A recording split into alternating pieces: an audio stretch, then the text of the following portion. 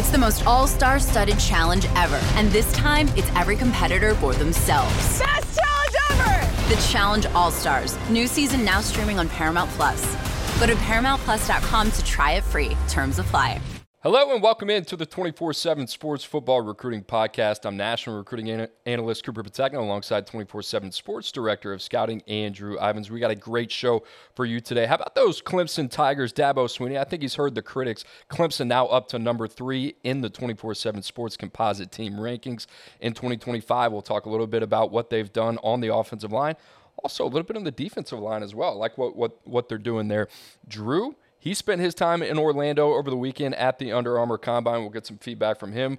We'll revisit the 5 stars, 17 through 25, 2023. We'll talk about those guys as well. We'll also get to your viewer questions. But, Drew, let's start the show like we typically do with one little thing. How about UCLA in the hiring of Deshaun Foster, their running backs coach? He's been with the program since 2017, part of UCLA's Hall of Fame there as well. Took a job with the Las Vegas Raiders under Antonio Pierce. He was there for about a week until he got the call after Chip Kelly left his head coach post and went to be the OC at Ohio State. Deshaun Foster, he comes back, a quick hire for the Bruins.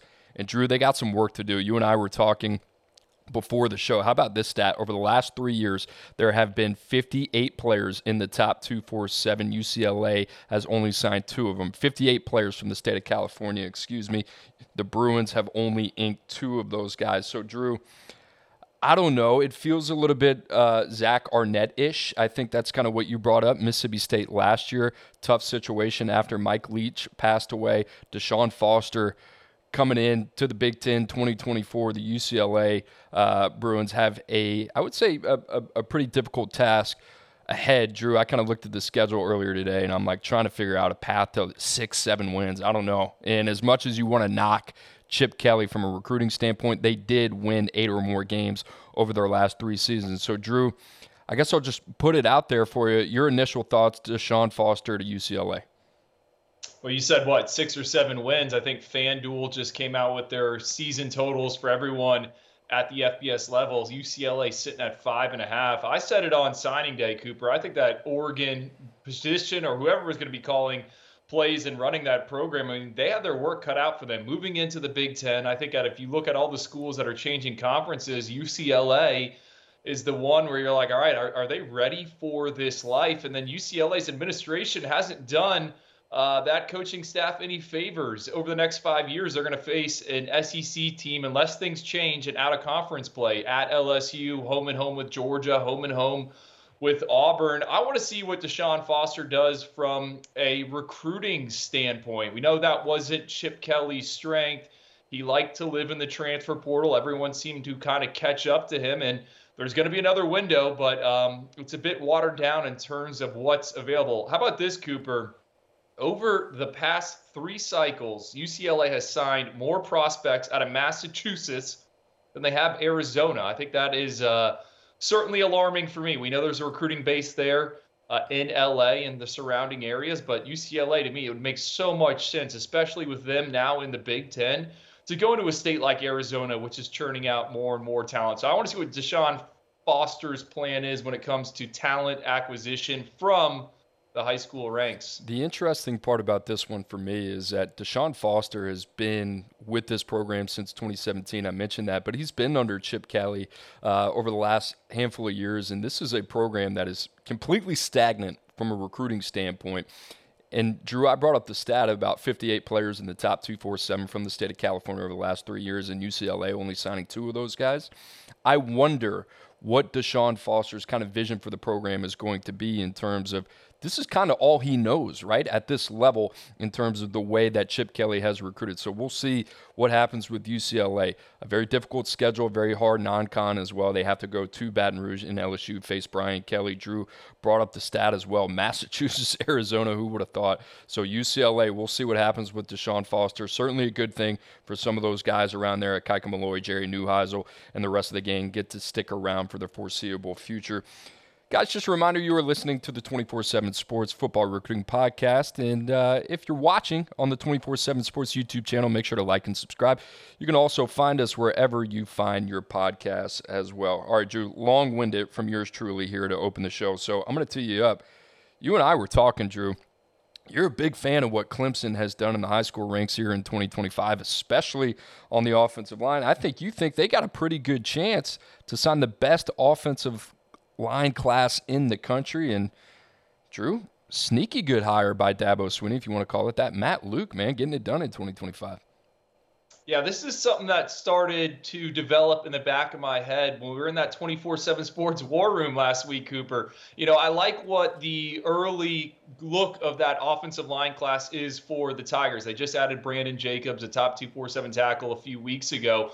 Well, I go to Orlando, right, for the Under Armour next camp series first stop, and this is going to sound weird, but I think the strongest position group in Orlando, remember it was Super Bowl Sunday, a lot of no-shows, was the offensive line. There was a handful of blue chip prospects there. And Cooper, what I thought was notable is a lot of these kids were talking about visiting Clemson. And one of the big reasons why is because of that new offensive line coach, Matt Luke. I think this is a hire that flew under the radar for Dabo. He goes outside of his coaching tree and brings in a veteran SEC coach that was at one time a sitting head coach. And I think Matt Luke is doing an excellent job of getting the Tigers involved with high-profile offensive linemen. So they got Brandon Jacobs committed, Easton Ware committed, Jalen Beckley committed, all right? Those three are in the boat. And remember, when you commit to Clemson, normally you're not looking around. Now, they're also going to get official visits in May from Zaire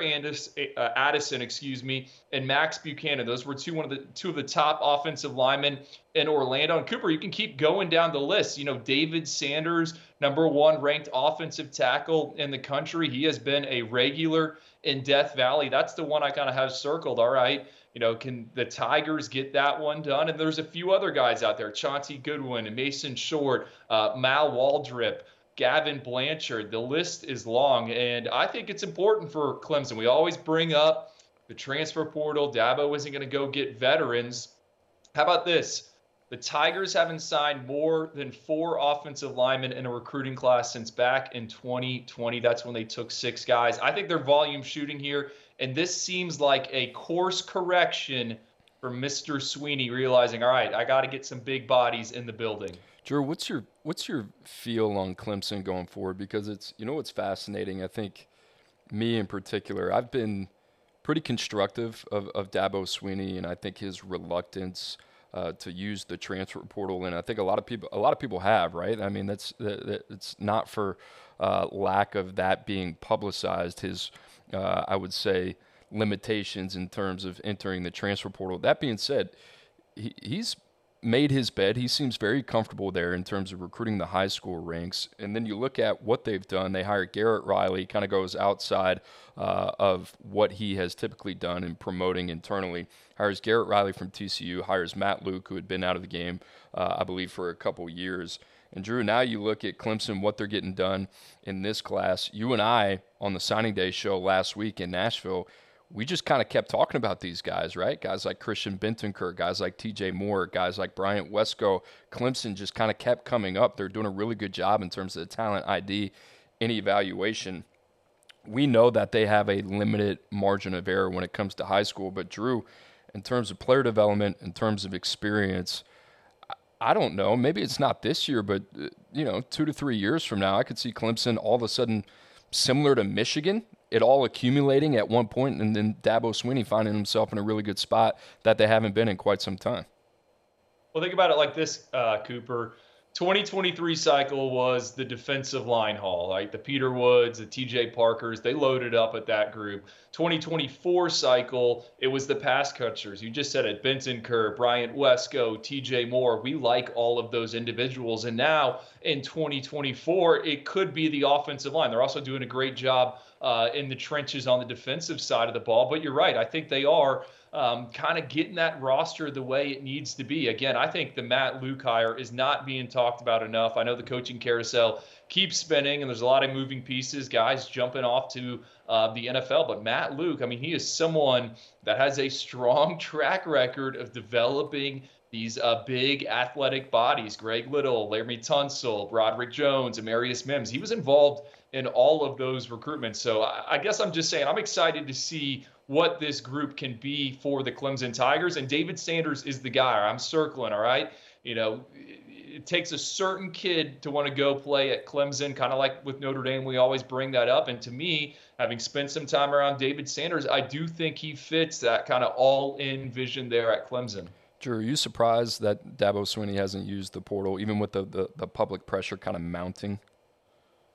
I think he's waiting for it to, I don't know, for some guardrails to go in place and for it to go away. But the NCAA, from what we've seen so far, it's going the other direction. So, yeah, I'm a bit surprised, but he seems to be pretty stubborn about what his ways and doing it his way. I'll tell you what, Drew. You mentioned Braden Jacobs, the son of Brandon Jacobs. You might remember that name. Played for the New York Giants there in a couple Super Bowls in the NFL. Drew, 6'7", 300 pounds plus. He almost has 11-inch hands. You look at this guy, a little bit raw coming in the season, transfers to Buford, left tackle, protecting Dylan Raiola.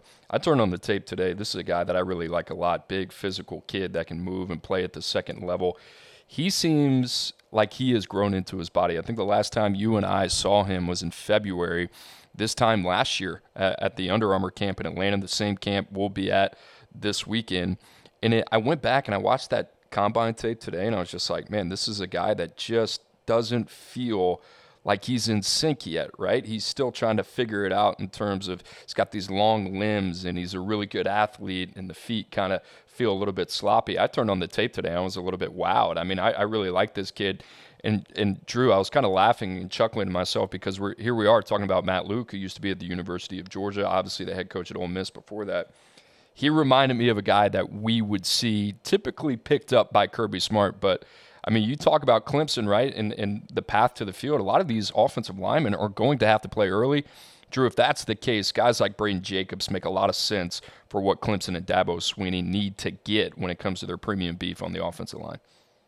Yeah, and I think the other thing, I mean, I touched on it a little bit before, but how many kids back off pledges from Clemson? Like, normally once they commit, they do a good job of getting them, and I'm going to use the quotes here, all in. And so we'll see what it looks like. I think that May 31st weekend for the Tigers is going to be exciting. I mean, we're already getting a few names. That Zaire Addison kid just broke him down this morning. Watch one of his full games. I think he's got a ton of potential and can play inside, outside. Kind of reminds me similar of Elijah Thurman, who they just signed in the 2024 cycle. So I think Clemson is also doing a good job there of getting guys that aren't going to be pigeonholed into one spot. I think Matt Luke wants versatile bodies, and he's going to figure out how to get his best five. Now, if David Sanders were to pick the Tigers, I think you could pencil him in as the left tackle, and that allows Brandon Jacob to go play on the right side. All right, we've almost gone 10 minutes on Clemson, but I wrote this in my notes, and I want to make sure that I mention it.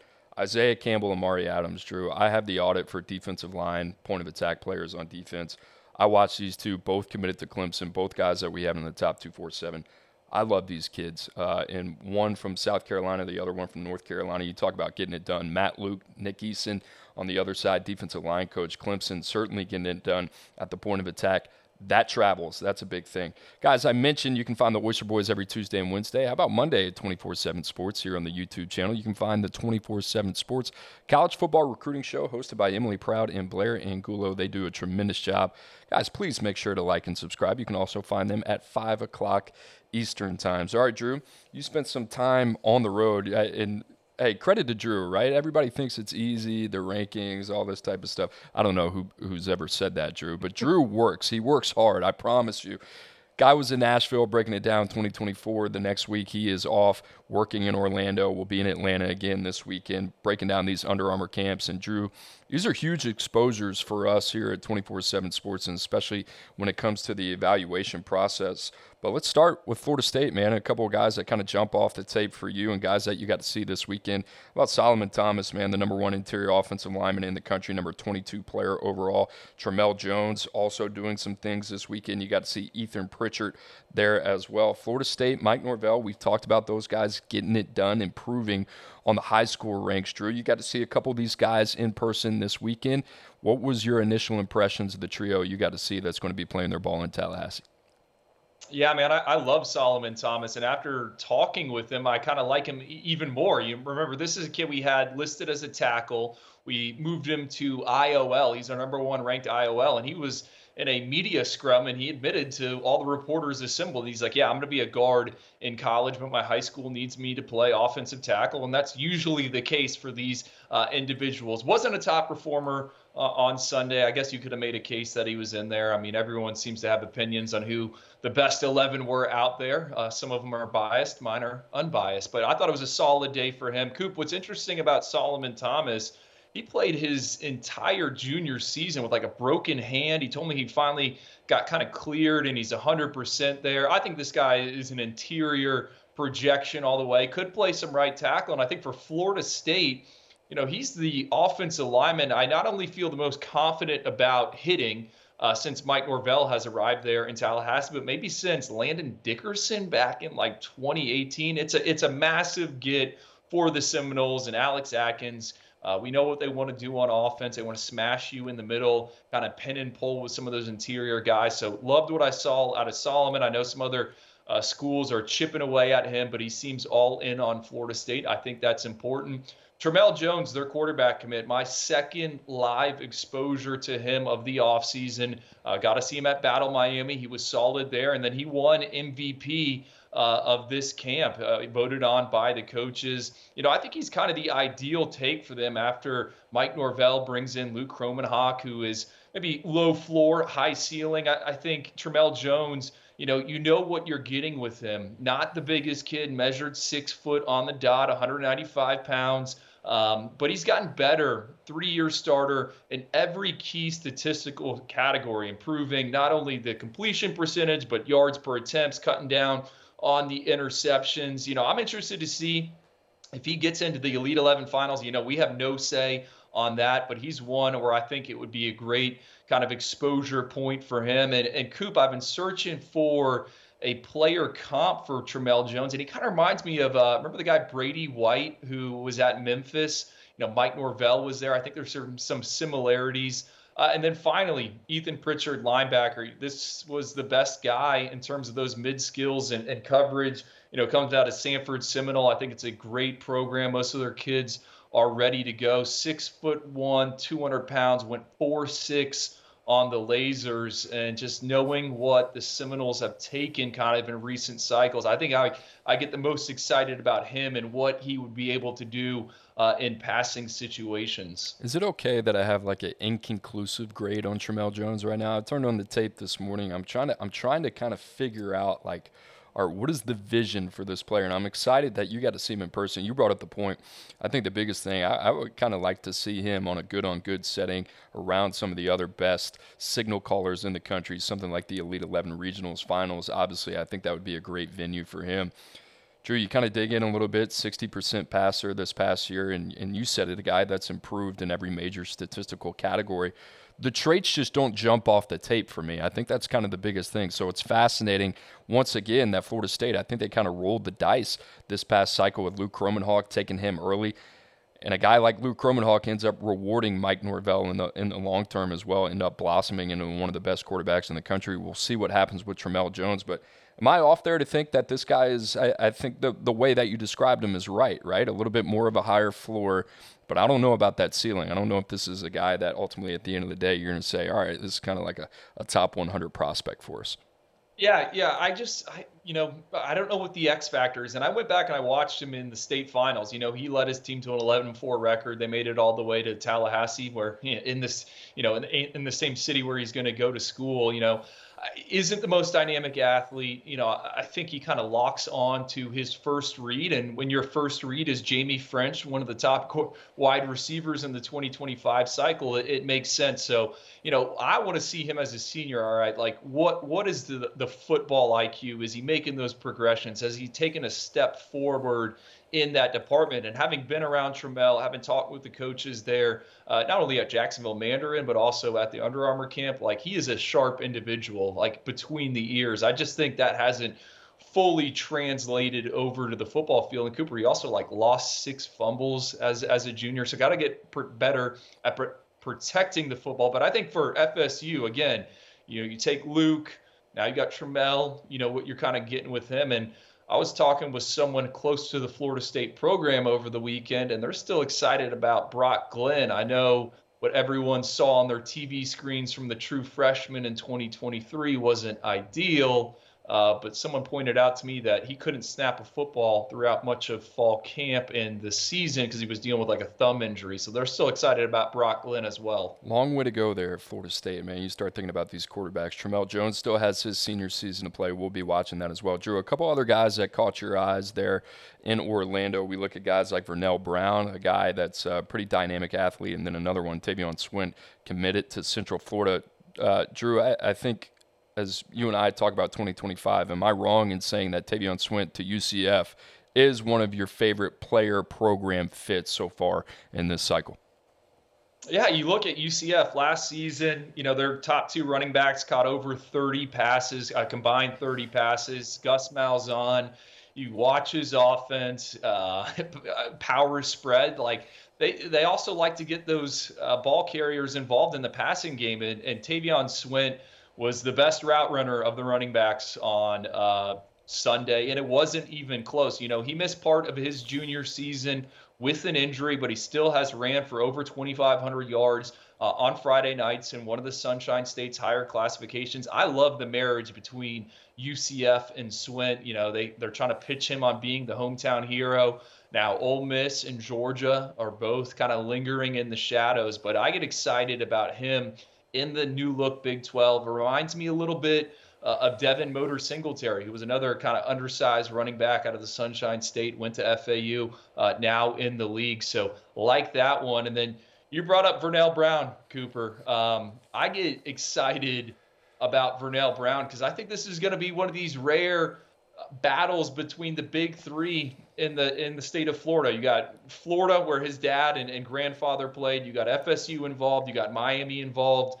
We list him as an athlete, but I came out of Sunday saying, all right, he is a dynamic slot, elite run after catch, had a monster junior season there at Orlando Jones, 70 catches, 1,300 yards, 10 touchdowns. Also scored 4 times via the return game.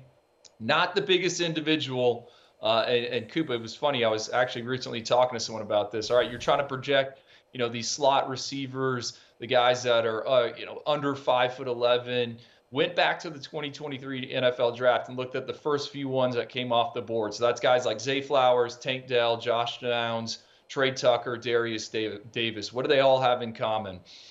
Elite two-way production at the high school level, and all of them, aside from Zay Flowers, who was a really good basketball player, had excellent track and field markers, notably in the jumps, triple jump and long jump.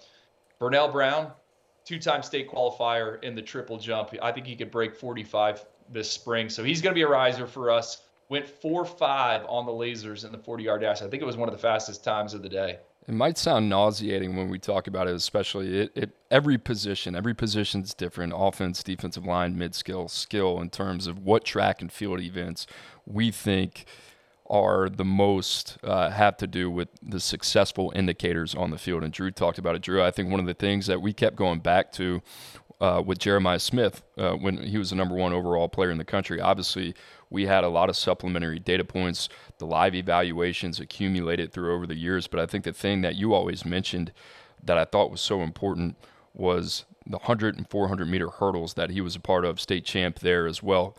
Not so much the times that Jeremiah Smith ran those events. Those are some of the most difficult track and field events there are in terms of endurance as well. And then you get a little bit of a vibe in terms of the competitive temperament too when it comes to these guys. You learn a little bit of everything about them. Guys, we've talked about 2024, a little bit of 2024, a little bit of 2025. And remember, if you've been following along the last couple weeks, maybe signing day kind of threw you off that scent a little bit. But we've been breaking down the 2023 5-stars as well. We went 1 through 16. You can find that on the 24/7 Sports YouTube channel. Now we're going to go 17 through 25. So we only got one more week until we get till the end of 2023. And Drew, I've really liked this exercise because I've gone back. I've gotten to watch the PFF tape on these guys, get to study it a little bit, and you kind of get that first year vibe of like, all right, how are we feeling, right? What's the return on investment here on the guys that we bet on to be potential first-round draft picks? Let's start at the top, man. Number 17, Anthony Hill Jr. Got to say, Drew, I'm feeling pretty good about that one. 545 snaps, and this was a guy that really kind of emerged onto the scene when Texas beat Alabama in the beginning of the season. And you talk about a freshman just being unlocked by defensive coordinator Pete Kwiatkowski. Drew, playing him off the edge, playing him off ball as well. You talk about an instinctive guy with incredible range, the ability to play sideline to sideline. He's got really good key diagnose ability as well. We talked about it, right? You talked about the two-way ability of some of these high school players being successful indicators when projecting to the next level. How about that for Anthony Hill? Was one of the most decorated athletes in all of high school football last year, especially at Denton Ryan, playing at one of the highest levels in the state of Texas. Drew, I think the thing that we thought about Anthony Hill was there was a conversation about LB1 last year. Was it going to be Anthony Hill? Was it going to be Raylan Wilson ultimately at the end of the day? And we felt like Raylan Wilson was the better athlete, but in terms of the instincts and the feel for the game, we just felt like Anthony Hill was probably on a different level. And it's not to say that Raylan Wilson won't get there, but I think he validated what we thought about him as a senior and being one of the most day one ready prospects in all of the country. We ranked him at number 17. I think he has a pretty good argument to be one of the most impactful freshmen outside of Caleb Downs this year in the top 32. Yeah, I think he probably would be number 2. I don't know if you would want to go with one of those offensive tackles out there, Cooper. I mean, you could argue about positional value. With Anthony Hill, I think what you have to keep in mind is the step he is not only going to take between his freshman and sophomore seasons, but really year 3. That's when you've seen the most growth from these guys. So the fact that he was on the field for 545 snaps for a team that made the college football playoff, I think it says a lot. And, you know, some of his best moments came in key spots like that Alabama game when he came up with a few big sacks. So I have no questions about Anthony Hill. Maybe we should have had him a little bit higher. Yeah, I feel pretty good about that one. All right, number 18, Jerion Dickey from Menlo Atherton, the same high school as Troy Franklin, could be a top 40 pick in this upcoming NFL draft. Jerion Dickey at Oregon, Drew. He tore his meniscus in his first game of his senior season, battled that knee injury throughout his freshman year at Oregon, 52 snaps. Didn't see a lot of targets his way. Drew, this was a guy that I think all of us were very high on. I think obviously given his ranking, but just in terms of his ability to maybe step onto campus in Eugene and contribute immediately. That was not the case, but did participate in 5 games. You know, I've kind of sniffed around this one, Drew. I've been a little bit concerned in terms of the long-term outlook. He was a 3-phase guy. He did everything. He had verified markers. You talk about a guy that had production, also checked a lot of the boxes as well from a projection and athletic standpoint. I love Jerion Dickey. I'm hanging on. I still feel good about this one. I feel good about that offense. Will Stein there, Dylan Gabriel. We'll see. But Oregon's going to lose some production. I mentioned Troy Franklin this year, so Jerion Dickey is going to have an opportunity to step up. I still think this guy is you know, capable of doing it at a very high level. I'm getting the vibe you're nervous, Cooper. I am nervous. I said I'm nervous, you know. Yeah, I mean, I'm obviously over here kind of talking to myself, but, you know, it's more, I think the injury more than anything, right? I think, you know, if he would have been healthy, we would have seen a lot more from him. But, I mean, I watched he had an interview 5 days ago. He was talking about that knee injury. He thought at some point that this was an injury that was going to be very difficult to come back from. It wasn't until, he said he's only been 100% healthy last month. Was the first time since he's been at Oregon. So we'll see. I'm expecting a completely new guy this upcoming year. Yeah, I mean, if I had some Dre and Dickey stock, I think I would sell it. And I think he's kind of a case, and my theory on him, some of those guys, when they hurt the knees, man, they're just not the same player. So hopefully, modern medicine, I'm hoping he is confident. I don't know if you've ever had injuries like that, Cooper, but you get a little, I don't know, timid. And I think that's something that could be holding him back. What also makes me concerned about Jurion Dickey at Oregon, they just added, Evan Stewart from the transfer portal. The Danimal will go and get whatever weapons he can. So hopefully we see him this spring doing something. Is that spring game going to be like on the Big Ten Network? I almost said Pac-12 Network, but I would sell stock. But hopefully, things look good here in 2024. All right, I'm gonna go diamond hands on Jurion Dickey, but I'm not far off from where you are right now. Big season coming up from him. At number 19, we will stay in the Big Ten. How about that? Deuce Robinson. Okay, you can give him the tight end designation, but not really. I don't think I saw him take one inline snap this past season for USC. Drew 169 snaps. He graded out at 66.5 according to PFF. He had the 11th most receiving snaps in a very deep receiver room for USC. 112 snaps. He had the third most receiving yards at 351. Drew, there are two plays that I watched this morning from Deuce Robinson this season. One play against Nevada, another play against Washington, where they kind of wake you up. You're watching the tape, and then it's just a very clear reminder of what this guy is capable of. I think the biggest thing for him is that it was a really good for me to turn on the tape and say, hey, this guy is dripping of physical talent, but he is pretty raw as well. I mean, we thought this guy was going to be an inline tight end. That is not the case at all. USC going full board receiver with him. He is going to have to add some muscle this offseason. I think that's the biggest thing for him in terms of creating separation off the line of scrimmage. The other thing is he can beat you so many different ways. Talk about a contested pass catcher as well. Big body, really good frame, wide catch radius, natural hands, can go up and climb the ladder. Drew, this kid in terms of the speed, though, I mentioned those clips from Nevada and from Washington. His ability, once he gets in full stride to kind of separate, is very, very impressive. So I'm high on this kid, everything he kind of brings to the table as well. And I'll tell you this, I'm excited about the Miller Moss era in USC. Something tells me that guys like Deuce Robinson are really going to benefit. You go back, you watch the tape, those two had a pretty nice rapport. I'm comfortable with this kid, not to mention the talent, the genetics, everything as well. Rookie year is kind of what you expected. You brought up the needing to bulk up facet of his game, and that we saw it on the screen there. Planning to play baseball for the Trojans. I think college baseball starts this upcoming weekend, if I'm not mistaken. So it could be a little bit difficult. To me, what jumps out is the fact that they just used him exclusively on the outside. I don't think he got any inline snaps. Entry-level blocker, we kind of knew that. I just thought it would be, all right, more of a long burn in terms of a developmental process. I guess I never pictured Deuce just being deployed right away as a wide receiver. You go back to the recruitment, though, schools were telling him that, and, every time you read those quotes or you hear it, you're like, all right, I mean, those recruiting staffs are saying what they have to say to get you there. And this is a case where they're actually using him as a wide receiver.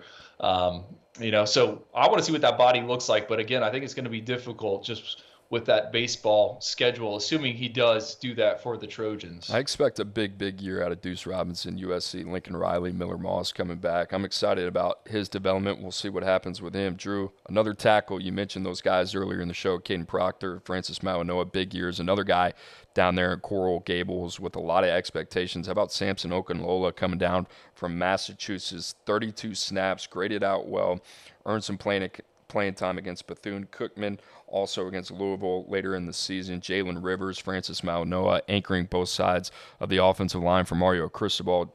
Drew, there's a lot of excitement surrounding Samson Okunlola, also known as the Pancake Honcho as well. I went back, I watched the tape. I thought he was a little bit timid. The thing is like from an agility, athleticism standpoint, there are no question marks. But in terms of that physicality, that finish, I was a little bit surprised there. I think he's got a ways to go. And the biggest thing is, though, Like, if I go back in my Rolodex and I remember some of the early conversations that we had about talented offensive linemen after their freshman year, everybody is just so quick to just define them, what they're going to be. This is a developmental position. It takes time. Guys like Samson Okunlola, it's going to take time. Him coming down from Massachusetts, where he's the biggest, most physical specimen there is, where he's used to dominating that competition. Now you throw him in Power 5 football in the ACC. It's a little bit different, right? Francis Mauanoa coming from IMG, he's seen some of the best high school talent there is over the last 2 years of his career. So I think the career arc is a little bit different for a guy like Okunlola.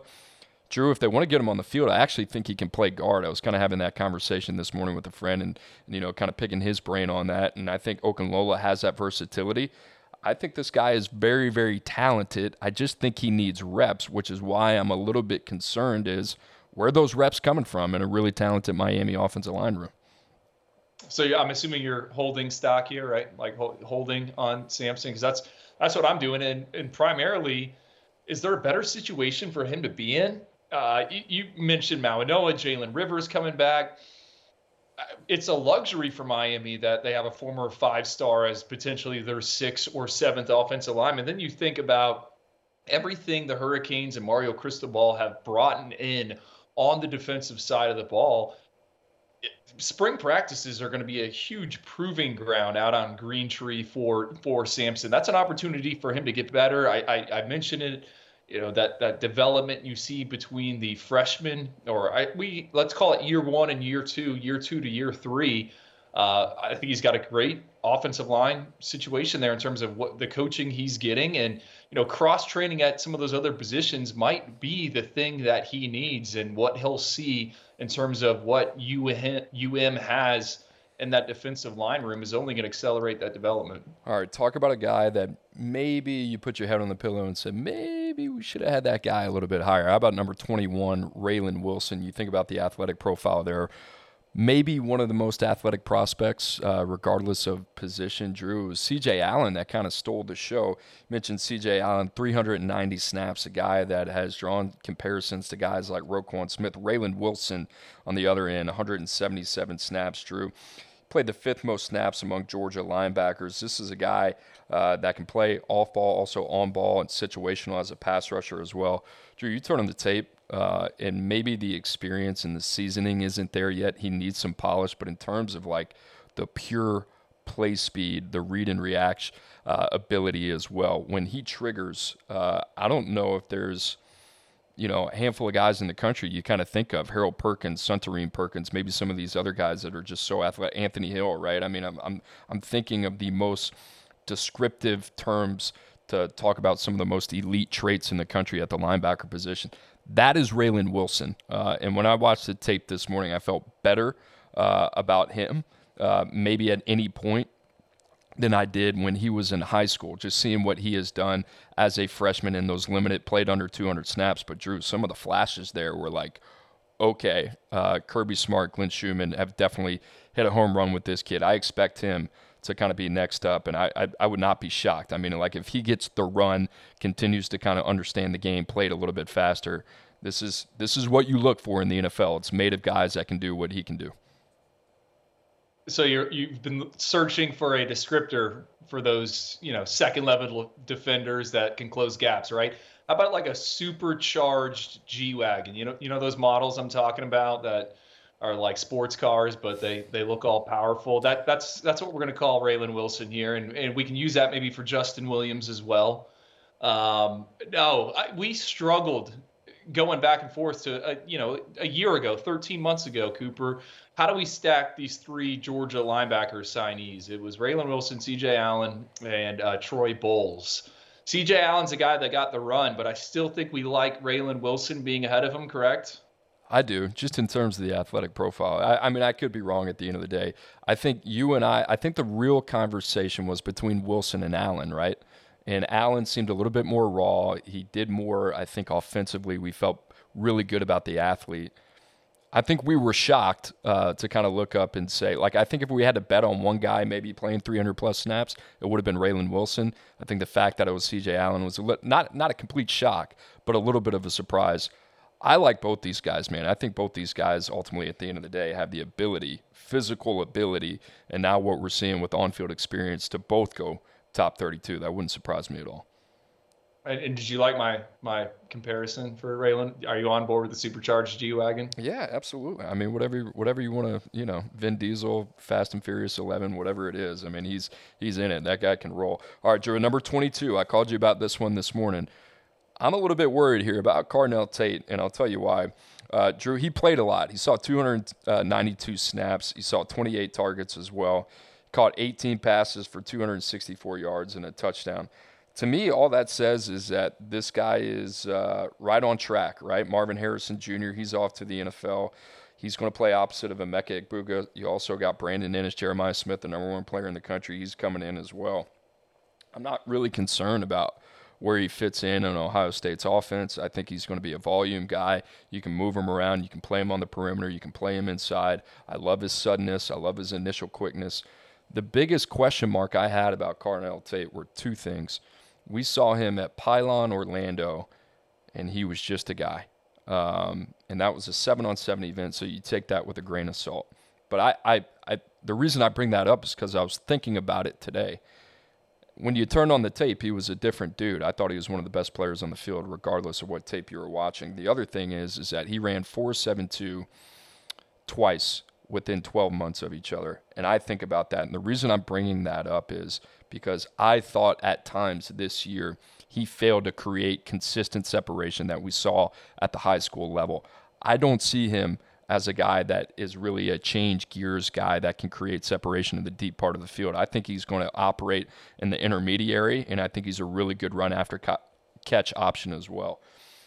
That being said, I'm talking about this in the vacuum of top 32, right? So I am basically just picking out certain things that I think would come up maybe 3 years from now when NFL evaluators start looking at the tape of Carnell Tate. I love Carnell Tate. I think Carnell Tate is going to be a phenomenal collegiate player. And that's not to say that he won't be a first-round pick here in maybe 2 to 3 years.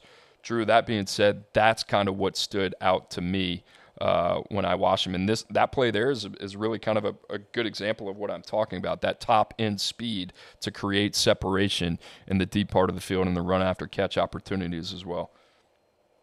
I don't know. I like him. Do I love him? I don't think so. That's kind of where I've been with that. Let me buy your Carnell Tate stock.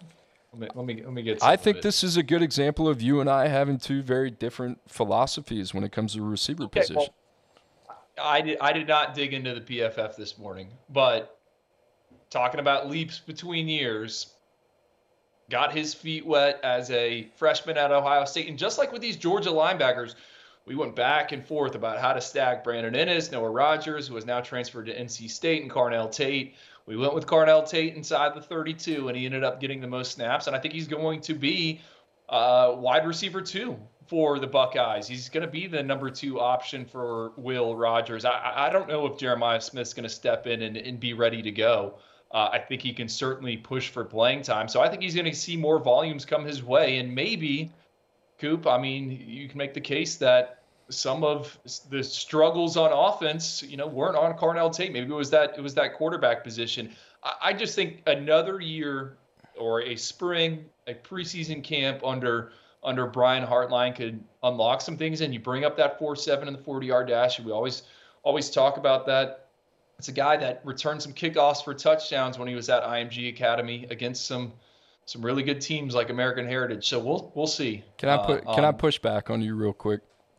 About Jeremiah Smith. You don't think that Jeremiah Smith is going to be ready to come in and be and potentially eat up, maybe even be the number 1 guy in that room from day one? I guess I haven't really thought much about it, to be honest. All right. What I'm saying is there's a reason that we ranked him the number 1 player in the country. And I like Emeka Egbuka. I like Carnell Tate. I love Jeremiah Smith. We think he's a generational prospect. I just think the guy's got more juice at the end of the day. I think that and we're going to talk about Hakeem Williams here in a second. I think the biggest thing is that what are you betting on at the end of the day? And I think Carnell Tate is an exceptional football player, but when it comes to Sunday NFL projection, I think it's more about the athlete. And we'll see what happens, and I think Carnell Tate is a very good athlete. The speed thing is interesting to me, and I fully expect – that's the funny thing about Ohio State's receiver room. It's a loaded room. I mean, Carnell Tate could still be receiver 3 at the end of the day if Jeremiah Smith is who we think he is, and you still got Emeka Egbuka there as well. I still think he's going to have plenty of opportunities in Chip Kelly's offense. Who has more receptions 3 weeks into the season? They open against Akron, Western Michigan, and Marshall. Carnell or Jeremiah? I have no idea. Do you take anything away from that? No, but I just, I want to know your answer. Yeah, I don't know. It wouldn't surprise me either way. I think they both be in the same neighborhood. Does that make sense? Okay, that's fair. Yeah. That's fair. All right, moving on. Suntarine Perkins, Drew, 346 snaps. You talk about a total X factor for Lane Kiffin and defensive coordinator Pete Golding. This guy, Drew, you can play him on ball, off ball, similar to Raylan Wilson, but probably more on ball responsibility. I don't know. It kind of surprised me there. I kind of expected him to kind of see playing more off ball backer. Ole Miss looks like they're super content playing him in a 3-4 edge role. Drew, I don't know about you. I feel more comfortable about 17 through 25 than any other grouping we've done so far, 1 through 8 or 9 through 16. 17 through 25, I look back and I'm like, yeah, all these guys are exactly what we thought they are and more. And Suntarine Perkins is he was just a production monster, right? We didn't really have any athletic indicators on him. Multi-sport guy. We knew he was a freak. Got to see him in person, Alabama, Mississippi. Think we got to see him in Orlando as well at the Under Armour game. And, I mean, you talk about a guy that just we're talking about Raylan Wilson getting the snaps, getting the feel. He played over 300 snaps. Ole Miss smartly gave him a lot of run, kind of figure it out as he goes because he's just that dynamic of an athlete. You talk about a guy that I expect to have a huge sophomore season going from year 1 to year 2. It's Suntarine Perkins. Yeah, and I wonder if they maybe altered his role given some of the veterans that they brought in via the transfer portal.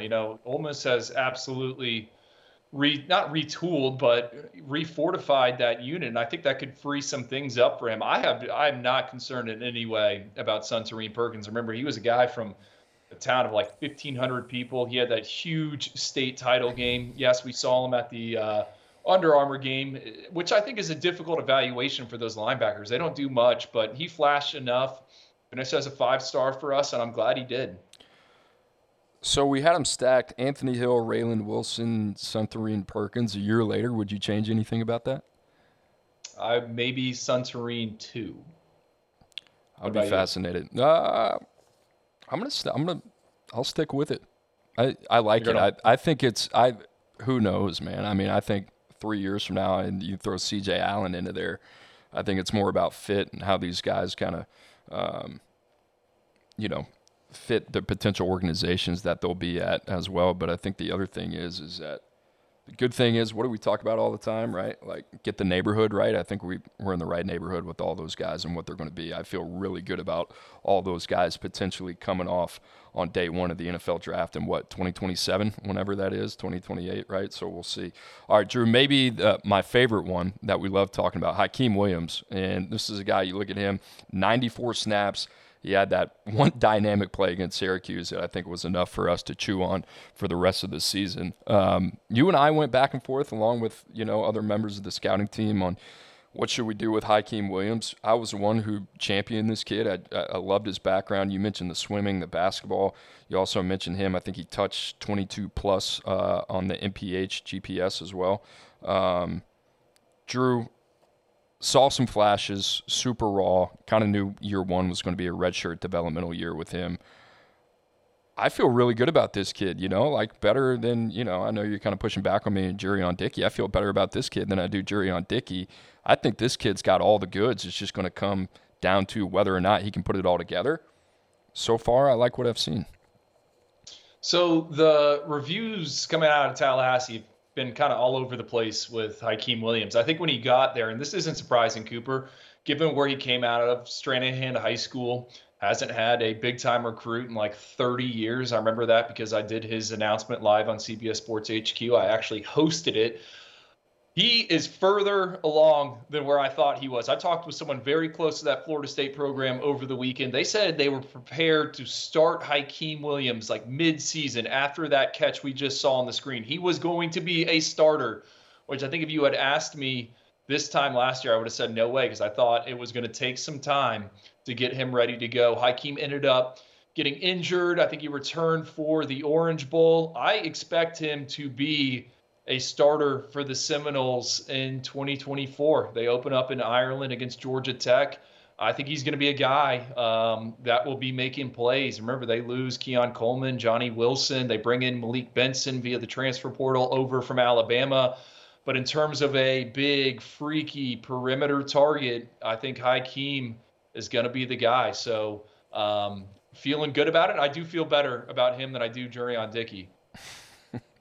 Poor Jurion Dickey taking some strays today, but that's all right. Yeah, no, I like Hakeem Williams. I like the fact we rolled the dice there. We'll see what happens with him. You mentioned Johnny Wilson. You also mentioned Keon Coleman. Both those guys out, so big opportunity for him this upcoming season. And then DJU, hopefully get right year for those guys as well. All right, rounding it out, number 25, Javen Williams. Drew, this is a guy who had an excellent track and field background, the shot put in the disc. I think state champion in both those events. Think about him, played a little bit against Delaware, played a little bit against Michigan State. I watched the tape this morning. It kind of reminded me a little bit of Samson Okunlola. And you think about, all right, what do those guys have in common? Well, as you see the tape here, I would say level of comp, right? Coming out of PA there, and Javen Williams, who's just a man amongst boys. And Drew, I think it's going to take him some time. I think the most encouraging thing about Javen Williams, 49 snaps this season, is that you could see the power and you could see the play strength.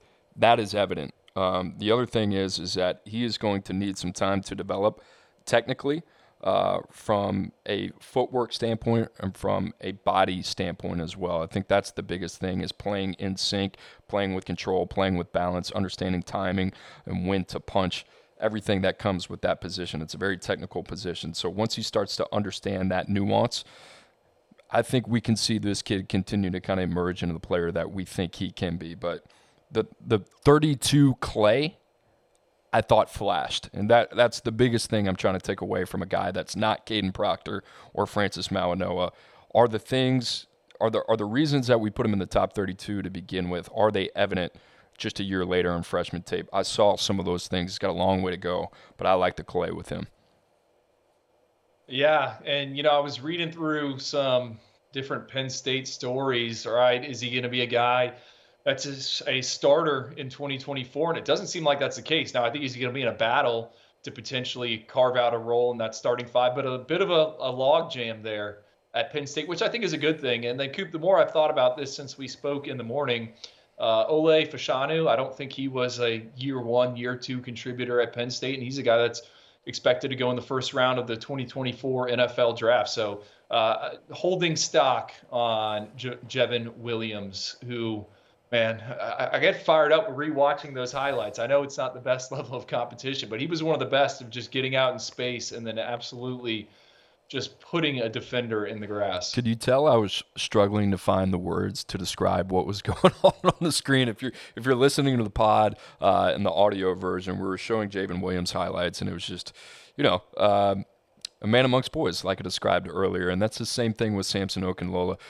It does well for the confidence, right, while you're in high school. Once you get to college and you start to line up against these other guys that look like you, it takes a little time to adjust. Guys, like I said, you're watching the 24/7 Sports Football Recruiting Podcast. We are on every Tuesday and Wednesday at 5 o'clock Eastern Time. Cooper Patagna and Andrew Ivins breaking down everything you need to know in college football recruiting. Guys, if you're watching the show right now and know you're in the chat, make sure to like and subscribe. That always helps the Oyster Boys and all the good people here at 24/7 Sports. I opened it up on X or Twitter, whatever you want to say, earlier in the day. And so we got some viewer questions. We got one, Drew, and I like this one because I think it's a very good conversational piece from Skodux, You of Fighting. Here we go. If you guys had to guess 5 years from now, Who are the top 5 coaches in the sport? Who would they be? Also, does Dan Lanning in Oregon have the ceiling of a number 1 recruiting class, or is the location too much to overcome relative to where talent hotbeds are at? Great question. Let's start with the first one. Drew, I put mine in the text thread this morning, and I think I changed my answer about 6 different times. I don't know if our friends here were able to put a graphic of who my top 5 are, but I guess I'll start. And then I don't know if you've put your 5 together, but I'm going to go at the top, Kirby Smart. I think he has dominated this game. I think with the absence of Nick Saban, we've always talked about, all right, who is going to be the guy in the program that will emerge as the face of college football? Look no further than Kirby Smart. The devil's advocate part of this, Drew, is we've talked a lot about coaches leaving for the NFL.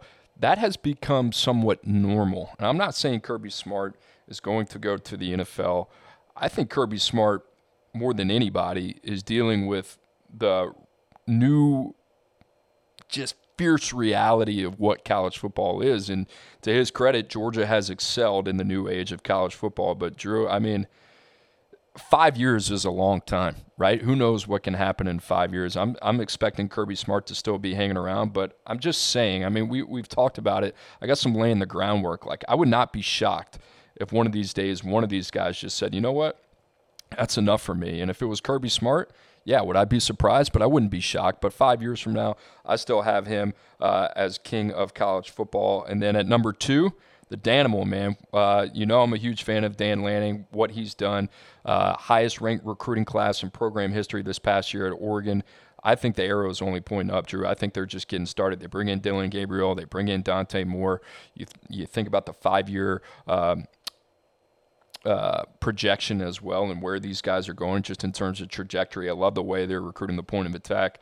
I love the Danimal at number 2. I love the fact he's committed to Oregon. I love the fact Oregon, Phil Knight, is committed to him. I think these guys are going to win one national title 5 years from now. I think they'll have one in the bag. All right, 3, Ryan Day. Whatever happened over the last 3 years, I'm glad it happened for Ohio State. Might be the best thing to ever happen to them in that Ohio State program. They have got their act together. You think about guys like Quinshon Judkins. You think about guys like Caleb Downs. You think about guys like Julian Sain. They bring in Chip Kelly. They're done. They're saying, you know what? We're Ohio State. It's time to win a national championship. Time to bring it home. We're going to exercise some demons against Michigan. I like that newfound attitude. Ryan Day, I still think one of the best coaches in the country. Throw all that Michigan stuff outside the window. I think he gets that figured out soon. Norvell at number 4. Drew, how crazy of a rise in the personal Cooper Patagna rankings for Mike Norvell. But, Drew, I think about the transfer portal, and then you think about what they've been able to do not only on the field but in high school as well. You combine those two together. This year in 2024 was really the first time that we saw those two forces really collide. If that's who they're going to be, they're going to be scary down the road. I like Mike Norvell. I like Florida State. I like what he's got cooking. I got him at number 4.